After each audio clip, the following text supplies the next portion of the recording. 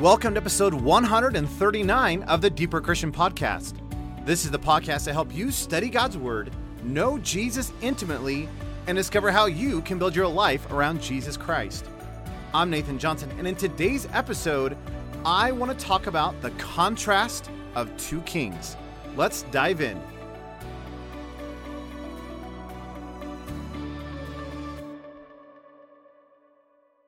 Recently, I recorded several audio kind of mini messages for Christmas as we were kind of getting ready for this season.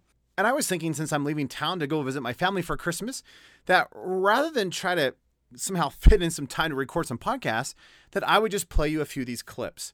So over the next 3 weeks, I'm going to be playing some short little kind of meditations on this Christmas and New Year's season. So the first one I want to play is this idea of the contrast of two kings. It's amazing to me that as we're entering into this Christmas season, while, and rightly so, we are focused on Jesus Christ, yet in Scripture, there's another king that becomes very significant. And if you don't understand that king, well, you actually don't properly understand the reality of what Jesus was being birthed into. Well, with that being said, I want you to listen to this short meditation for the Christmas season on this idea of the contrast of two kings. Well, this morning I want to do a comparison. I'm actually really excited. I've been pondering this for days. I'm like, oh, I'm so excited. I want to do a comparison of kings. As we come to the Christmas season, it's interesting. We often talk about the fact that Jesus is born and he is the King of Kings and Lord of Lords, which is absolutely true. But as you get into the Gospels, there's a whole nother king that sets up a contrast that we typically forget. And I want to talk about Herod the Great. Some of you have heard me talk through this, but Herod the Great to me he is so profound. He was absolutely brilliant and inexpressibly evil. I mean, he was like on a Hitler level of evil, and yet he was like Einstein level of brilliance. That's probably bad comparisons on both sides, but Herod was gifted in some amazing ways. He was a brilliant engineer. He was a brilliant strategist. He was a brilliant economist. He understood the markets, and he played the games incredibly well.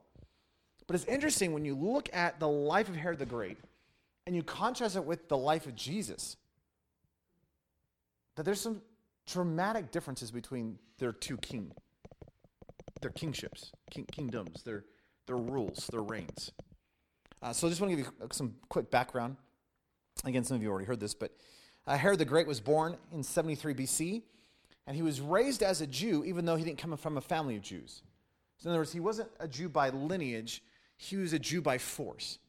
And during the whole Maccabean revolt stuff, the Maccabees came in to where Herod's family was from, which was kind of on the Jordan side in Edom, and basically kind of forced by the sword these people to convert to Judaism. And so Herod, though he wasn't born a Jew, called himself a Jew. If that makes sense. And obviously, as you start following this thing through, you kind of see that tension even in the passage. But he rose to power during his father's relationship, or because of his father's relationship to Julius Caesar. And Julius Caesar appointed Herod governor of Galilee in about 47 BC. So he'd been about 25, 28 years old at that time. And so here he is ruling Galilee itself. After Julius Caesar died, Herod, in his brilliance, realized if he has a position because of his friendship with Julius Caesar dies, he's in trouble, right? Because in Rome, whoever takes the throne, if you're befriended the previous rulership, we need to get rid of all those people so you'll be loyal to me.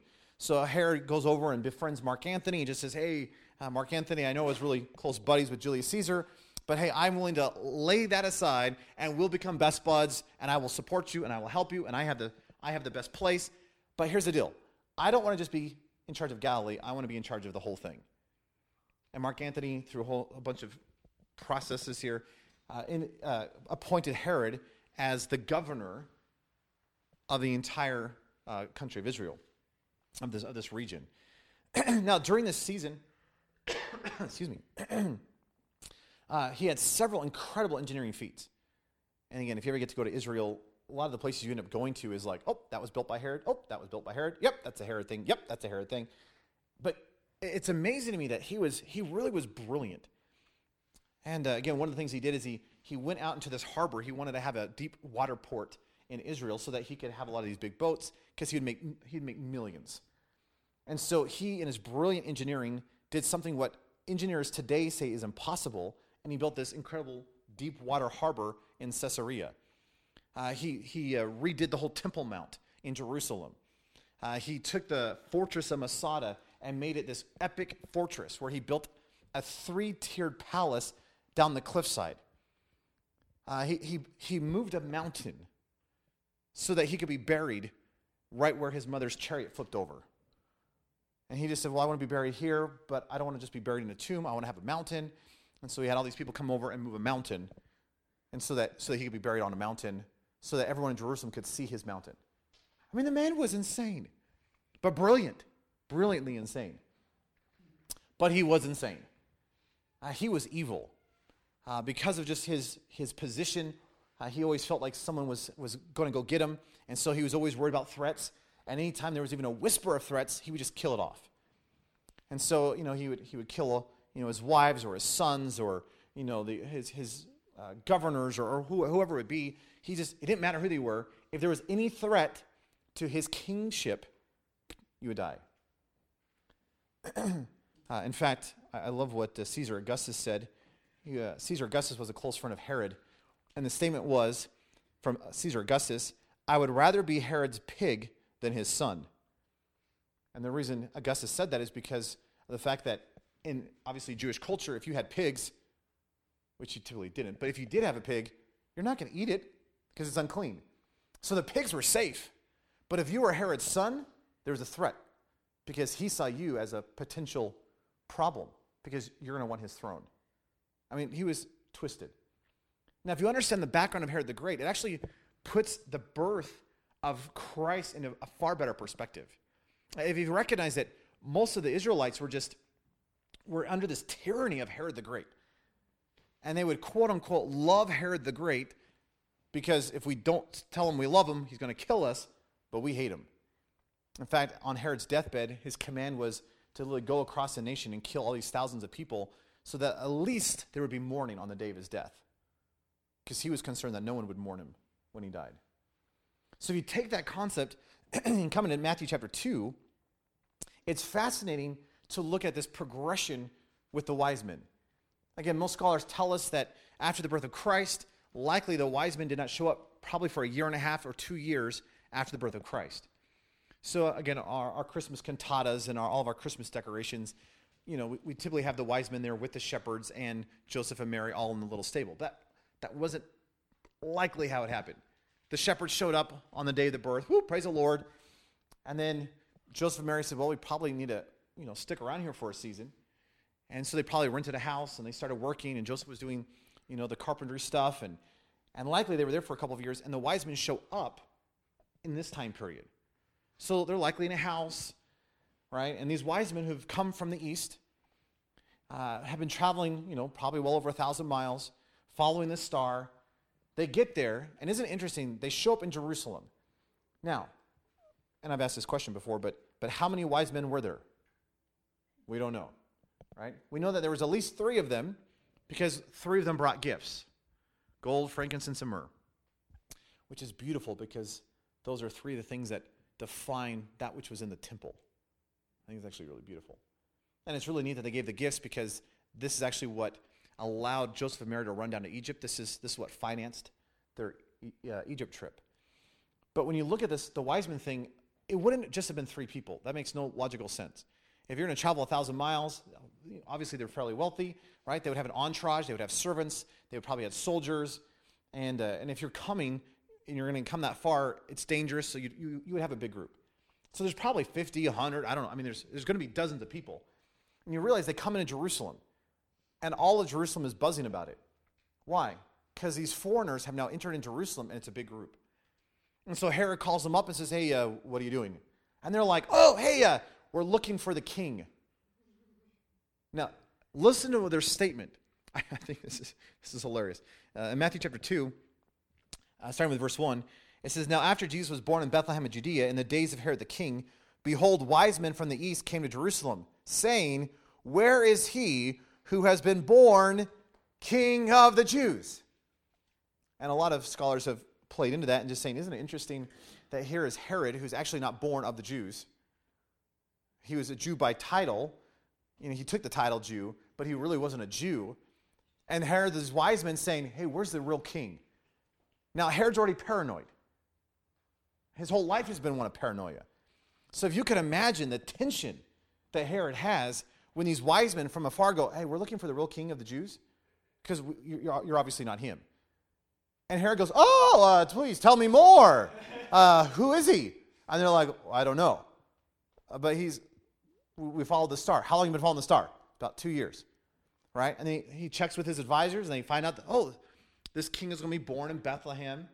Right? And so Herod in verse 16 goes in, realizes he's been tricked by the wise men, and goes and just kills all the baby boys 2 years old and under in Bethlehem at the time. And right before this, Joseph gets the word, the angel shows up, and God tells him to leave and go down to Egypt. So Jesus is saved. It's interesting that here is this king who's full of paranoia, trying to kill a king who is the king. So, with that as kind of a background, as you look at these two kings, it's really fascinating to me that there's some interesting parallels, or contrast is probably a better word. That when you start looking at the King Herod and King Jesus, they're both kings, but they're completely different. So I just want to give you 5 quick comparisons of these kings, just to be pondering in the season. Number 1 is the idea of posture. Herod's posture is that of pride. He's all wrapped up in himself. It's all about his grandeur and his glory and his prestige and his whatever. Why is he making all these phenomenal architecture stuff? So that people go, whoa, King Herod. Right? So I can make money. It's all about pride. His posture is that of pride. Jesus, what was Jesus' posture? He's born in a stable. Talk about the humblest place. We're talking the King of the universe, who has a right to choose his birthplace. I mean, it should be a palace, shouldn't it? And yet, the King of the universe doesn't choose a palace. He chooses a stable with animals and hay and animal stuff all over the place. You've been in a stable, I'm sure, right? You realize it's deep humility. Another idea is this idea of position. Well, what was Herod's position? He is the king over a little piece of land. What's Jesus' position? He's king of the universe. And it's interesting when you look at the position in light of the posture. Here is Herod, king over just this little tiny strip of land. And he is arrogant, prideful, and yet here is the king of the universe. Not just of a country, not just even of a continent, not even of the world itself, not even of our solar system, not even of our galaxy. He is the king over all. And yet his posture is that of humility. The third one is this idea of passion. You realize Herod's passion is all about himself. Herod's passion is all about control, manipulation. Hey, what do I get? How am I going to get it? All that kind of stuff. He's obsessed with one thing, himself. Jesus has a passion. What's Jesus' passion? You. Isn't it interesting that the one who should be wrapped up in himself has given himself? He's turned outward. He's living in humility, in love. And his passion is not for himself. His passion is for others. That's beautiful. A fourth one is this idea of purpose. You realize that when you look at Herod's life, Herod's whole life, his whole purpose was guard and protect. Hey, what can I build? What can I guard? How can I protect it? This is my kingdom. And his whole purpose is, hey, I need to build this empire, and I need to guard and protect it as best as possible. I'm going to kill everybody in my way. What was Jesus' purpose? He says, I've come that I might give my life a ransom to many. I've come to die. I've come to actually give my life for those in my kingdom. I didn't come to take. I've come to give. Hey, I've come to be the ransom. I've come to pay the price. I've come to demonstrate love. I've come to seek and save that which was lost. That's completely opposite of Herod's purpose and passion. And lastly, there's this idea of the pinnacle. Isn't it interesting? In the end, Herod died. And by the way, do you know where pride and selfishness and self-focus and guard and protect lead you? Death. It can only go to one place. It leads to death. Jesus pours his life out, lives in humility, all about love. What's the pinnacle of Jesus? Life. That this king is not dead. This king is alive. And not just alive, but he is returning. And he is to be glorified and praised. It's an interesting contrast to me. And I think we often forget that as we enter into this season that we're in, because we're looking at, this little baby born in a manger. But in the Gospels, it's presuming you understand Herod. And when you understand Herod, what Jesus does is has this phenomenal contrast to the great Herod, because his name is Herod the Great. And he was all about himself. And Jesus, who is the greatest, he is the superlative of all superlatives, was born as a baby. He should have come in riding a white stallion. But instead, he took the lowly position of a baby who could not fend for itself, who was born in a stable. And you realize that is a picture of our life. That he's the one to be born in a stable known as us. But he wants to turn you into the temple of the Holy Spirit. In other words, he's willing to be born in a stable, but he's not willing to leave you a stable. And I love this contrast between Herod and Jesus. And in this season, let us not forget it's about humility. In this season, let us not forget it's about love. In this season, it's all about his life. And let us praise and honor him, for it is rightly due his name. Let's pray. Lord, thank you that you are the King of kings and Lord of lords, the creator of the universe. And Lord, it's interesting to me that you were born in a day when one of the most brilliant but most evil men was ruling. But that sets up a beautiful contrast to your life. And it's a beautiful reality of how my life's supposed to be lived. Because in this little rulership that I have known as my body, it's not to be about me. And it's not supposed to be about my pride. And it's not about me guarding and protecting and living for myself. Lord, I am to be marked by love and life and humility. And so, Lord, just as you came as a little babe in a manger in humility, would you remind me in this season that my life is to be marked by that? That the one who deserved to come with all the pomp and with all the celebration, all the significance, chose to come lowly. And Lord, may we just behold and be amazed in this season afresh, the wonder of who you are. We love you. Just give you the praise and the glory in your precious name we pray.